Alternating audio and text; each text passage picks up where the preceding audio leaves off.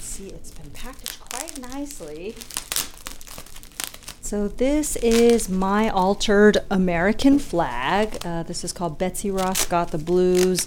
And this was during the 2016 presidential election, where I was thinking a lot about how we are a country of multiple realities. Tiffany Lin is an artist and professor at UNLV.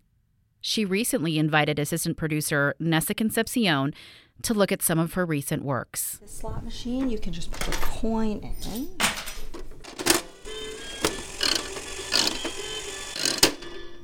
And it burns. And the slots read, Justice loses one, peace unites air, and state claims sky.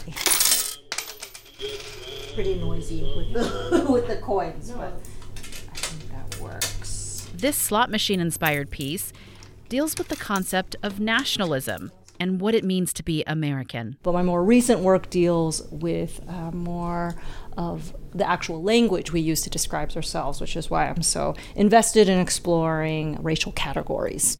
More specifically, Tiffany's most recent project is based on the U.S. Census. That's what we're talking about today. The census is an important source of data. It's how we've learned that Asian Americans and Pacific Islanders are the fastest growing group in southern Nevada. But the census is also a process fraught with complications. People don't always fit into neat little boxes. You're listening to Exit Spring Mountain, a podcast from Nevada Public Radio about Asian American and Pacific Islander issues in southern Nevada. I'm your host, Lorraine Blanco Moss. And today, we're taking a look at one of our country's oldest institutions, the U.S. Census. Why is the census mandated in the Constitution? What does it tell us about AAPI communities in Nevada? And how has the census evolved to reflect our changing nation and our changing ideas of race?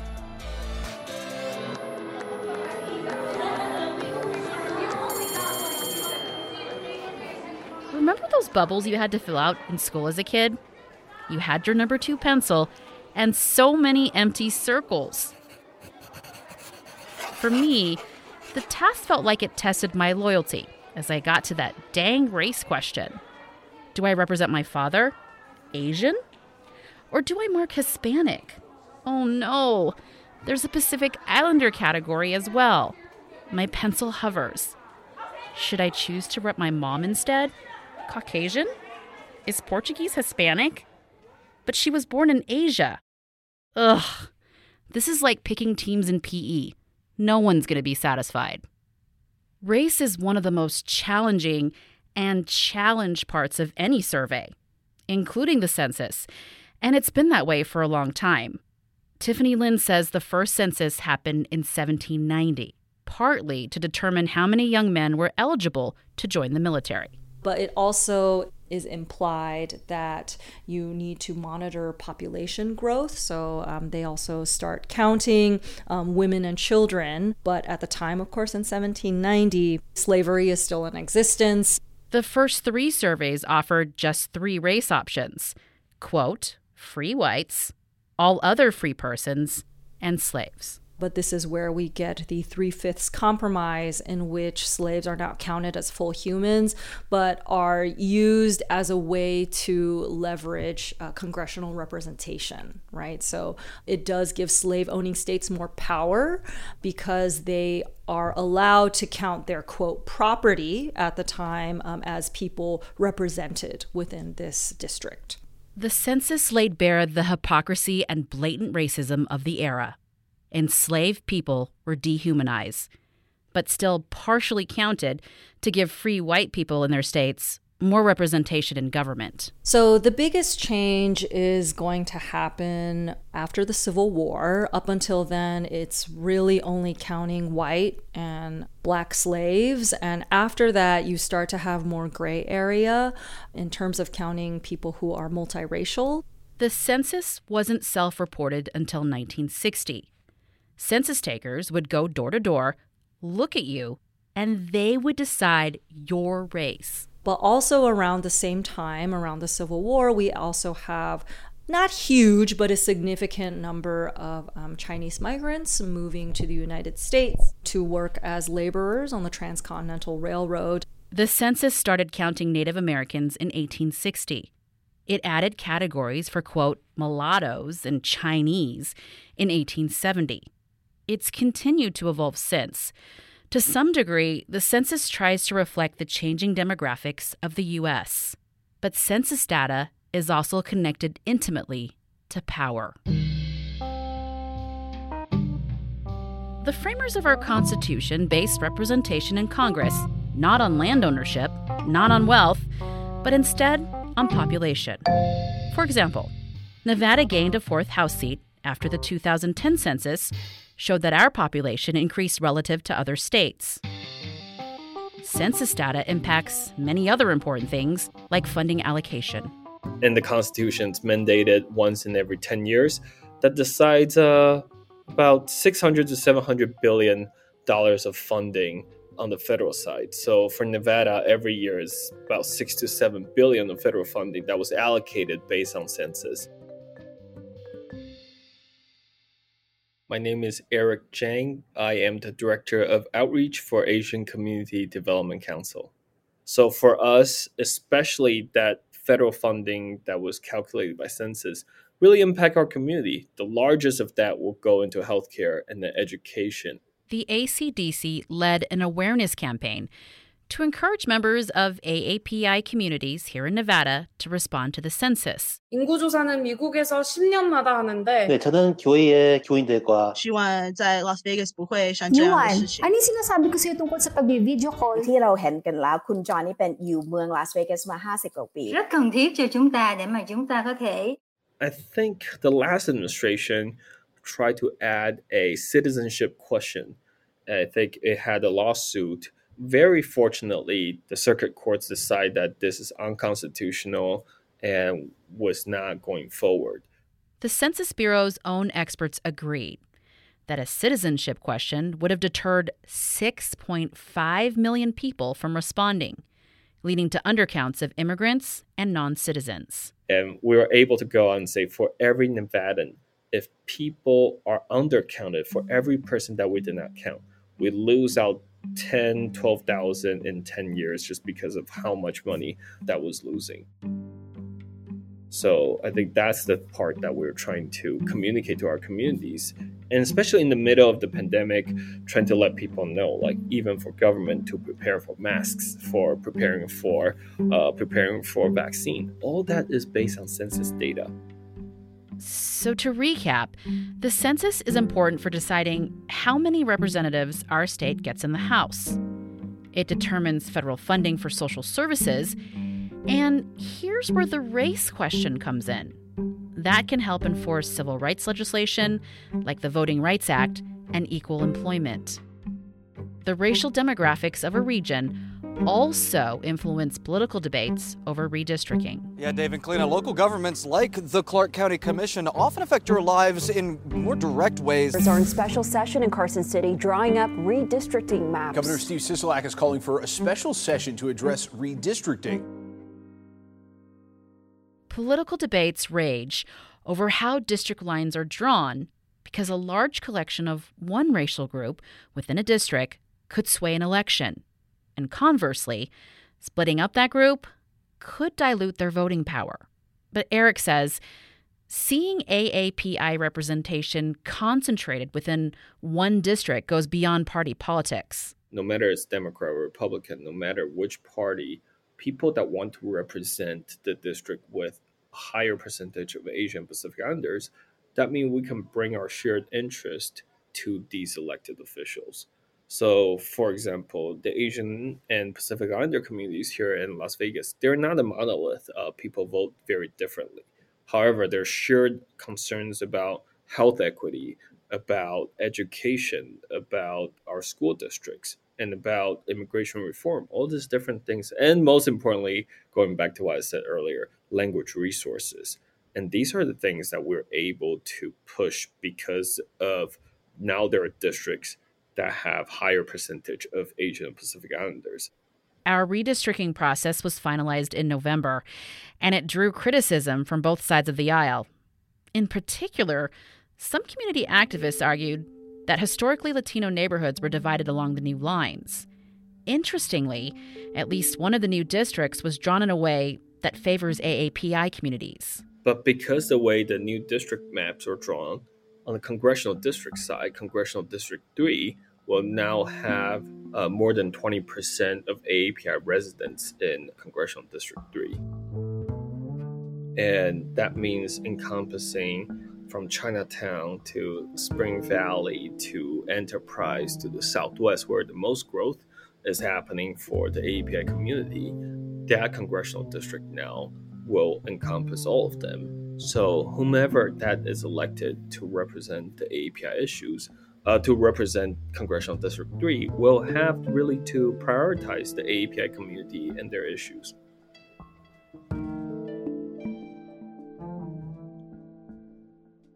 Coming up, how the census falls short on the race question.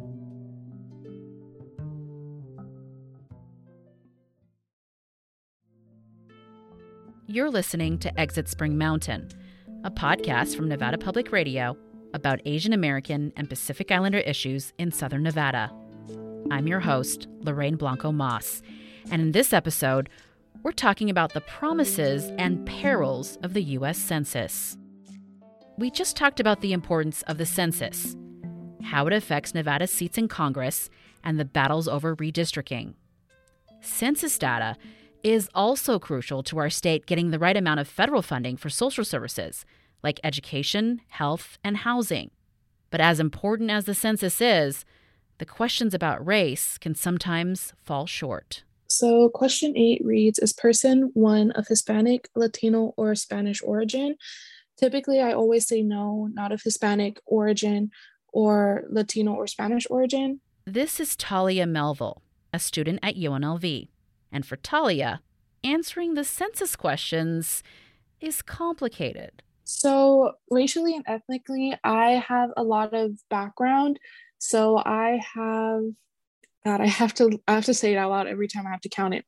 So I identify as Japanese, Chinese, Korean, Hawaiian, African American, and Jewish. So Chinese, Korean, Hawaiian. Yeah. Okay, that's all of it. Up until the year 2000, multiracial people like me and like Talia didn't have the option of choosing more than one race in the U.S. Census. Question 9 reads, what is person 1's race? Mark X 1 or more boxes and print origins. I don't remember having to write down origins, but I typically put white, and in the boxes I would put Jewish, Black, or African American. I would also check, but my dad is actually born and raised in South America. So I'm not entirely sure. I would probably just put African American because that's how I grew up. But yeah. And then I would also check Chinese, Native Hawaiian, Korean, and Japanese. Yeah. And lately, Talia has been wondering whether or not she should check the Hispanic box too. Because like she said, her dad was born in Guyana. But there was something else too. I did a 23andMe test, and it recently checked that I may have some family history in Barbados down in South America. So I'm not entirely sure, but typically I would put no because as far as I know, the answer is no. Talia's story is part of a rising trend. Between 2010 and 2020, the number of people who identify as multiracial grew by an astounding 276%. Demographers think that's partly because there are a lot more kids who are born to parents of different races, and partly because the census changed the way they wrote some of the questions. But some also think it might have something to do with the rise of DNA testing kits. Which is 13% Polynesian. Wow. Polynesian, if you look at. No, I've never known that. Wait. There's a little PI in me, like yes, there's a little PI you in guys, I always wondered where there was like a weird little side of some swag that I'm not sure where it came from. Those kits might be giving more Americans a sense that their genetic makeup equals their racial identity. rather than more recent family history or social experiences informing that identity. Oh, look, East Asian and Native American. You're 21%. 15% African? Sub-Saharan Africa, 15.3%. I would have never guessed that. Middle Eastern, 0.08. And unassigned, 0.27. That's the part that comes from Mars. At least for now, DNA kits are likely just a small portion of multiracial responses. Only 16% of Americans have taken a DNA test. And America really is becoming more multiracial. In the last census, 14% of Nevadans identified as 2 or more races, a rate that has nearly tripled in the last decade. U.S. News and World Report has dubbed Nevada the future face of America. I think that as far as what it could tell us is that we are continuing to have a country that will probably look more like Nevada in the future. This is Christine Espinosa, a PhD student at UNLV. Part of her research involves looking at racial data at diverse institutions like UNLV. So as far as like my project goes, the Countess In project, it's really just advocating for the institutionalization of having more options for students to select to like better or more accurately represent who they are. Christina spent a lot of time thinking about racialized survey categories. So I guess we can start off with like the question of like, do the existing racialized categories accurately capture or represent individuals who fall in them or maybe are subjected to these categories? Accurate representation matters. Christine says that categories like AAPI can hide a lot of important differences in the data. It's why she's an advocate for data disaggregation, or breaking down the data to expose those differences. In the aggregate, it's an estimated 34% of Asian Americans and Pacific Islanders have earned a bachelor's degree or higher. And that comparing that to a 72.1% of Asian Indians whose educational attainment was at least at the bachelor's degree or higher. So for Native Hawaiians, 18.1% whose highest degree was a bachelor's degree or higher. We've talked a little bit about what gets lost when the term AAPI is used as a stand-in for Asian Americans. This statistic is a good example of that. Data disaggregation is really about, okay, well, what about looking at the subgroups that fall under this umbrella rather than treating it as just a monolith? Because then we might not necessarily get to capture or represent just differences, if there are any, right, among groups, if it's just all like averaged out, if you will, into one. For Christine, calling these categories racialized instead of racial is an important distinction. I think I've tried to stay away from just saying race, to just place more attention on how this is an active project of like a racialization process, like that we are placing meaning to this term. As changes in the census categories show us, our ideas about who counts as what race have changed a lot over time. Just think back to the census pre-1960, when the census taker would decide your race, or the pre-2000 census, when multiracial people like me didn't have a box to check. But another big part of this project is also to observe closely how language changes over time, but also reflects our own shifts in identity. So this is kind of a small change that I'm not sure if we'll see it in our lifetime. But, you know, I was remarking earlier on the current census form, like Egyptian is under white, right? This is Tiffany Lin again, the artist and professor we interviewed at the beginning of the episode. And, you know, many people would debate that, right, when we look at the actual geography. But also, even the way we identify Europe, like people of European or Asian descent, that has now come into question. In the current census, people of Middle Eastern heritage are considered, quote, white. But Tiffany says that some people with a Middle Eastern background are finding that the term Western Asia is a better fit. And it's sort of, I don't want to say disowning, but it is kind of separating themselves from this notion of whiteness in the U.S. Because they feel that their experiences as, you know, first or second generation Americans is more of an immigrant story. So they align themselves more with like the category of Asian, right? Because they have that experience of displacement, not speaking the language. Some people are refugees, right? And so it becomes very much political, right? It's more than just language. It's like, how does my experience tie to a longer history of struggle, right?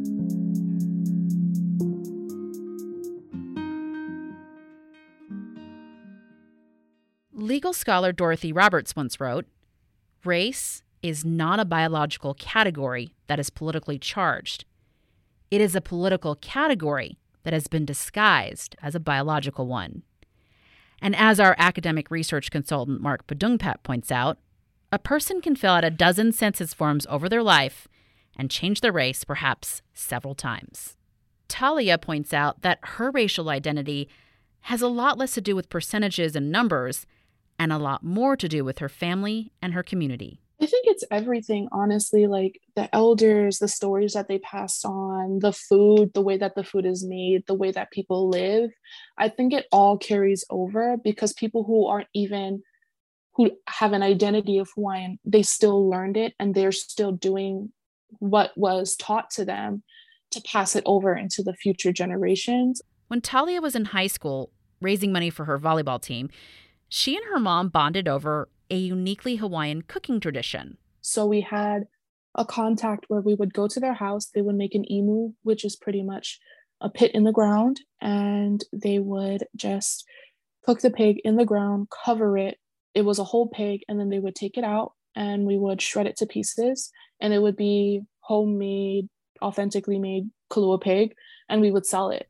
In those moments, Talia felt a deep connection to her native Hawaiian culture. Even though there might be somebody who's even like less than 15% Hawaiian, they're still practicing the traditions from some point of their ancestors used to do on a day-to-day basis. To Talia's family, like many Native Hawaiians, their sense of Hawaiianness isn't based on a blood quantum.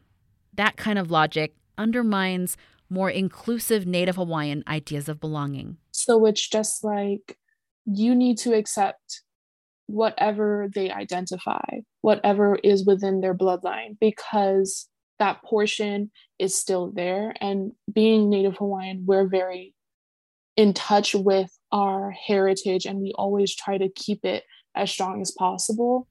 As stories like Talia's illustrate, our genetics do not equal our race. It's with this understanding that Christine approaches her research on racialized data with caution, but she still thinks that it's important for us to gather. So if we approach it with neutrality, if we approach it as if like race doesn't matter, that it didn't have material consequence, we would be doing a disservice. We would not actually be thoughtful in targeting, what needs to happen, what needs to change. So I guess I just wanted to start from that place because if we don't recognize that, our institutions have been racialized, then we need to have an appropriate action that is in alignment with that, the initial problem. As imperfect as census data on race may be, it still helps us to understand the very problems that these race questions reflect. I don't know. Like, I think that's what I think about also. It's like, yeah, I think it's important for us to remember the historical legacies of, we're talking about like the U.S. Census and historical legacies right now that I just mentioned about higher education to propel us into transformational change, like a meaningful change. Yeah. I don't know. Like, I've definitely been an optimist. So what might the census of the future look like? That's something Tiffany Lin included in her public art project, 24 Views. This category, these boxes, are always going to shift over time, and we might have to reconsider how we're going to ask these questions in the future. As part of the project, Tiffany imagined a census that we might take 1,000 years from now. She calls it the U.S. Hemi 1 Census 3020. So 1,000 years from now, my idea is that at this point, our nation will probably have joined some sort of larger nation state. So you can fill this out manually, or you can connect via Neuralink, which in my world is essentially a small device that's embedded into your brain, and then you can log on to the internet from there.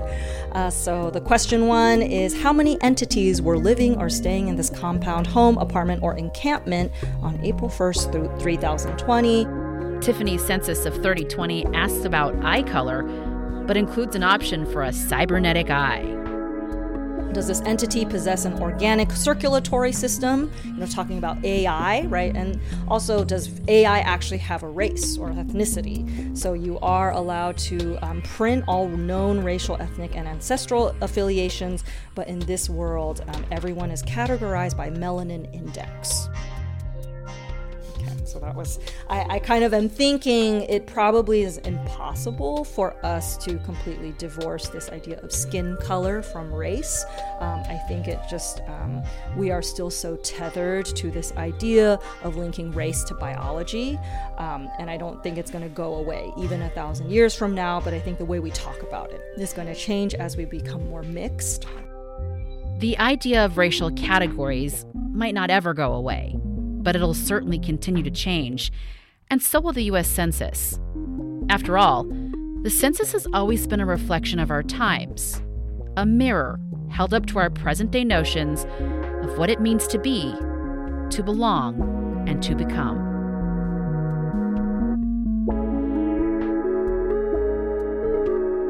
You've been listening to Exit Spring Mountain, a podcast from Nevada Public Radio. We record this show on the lands of the Southern Paiute people.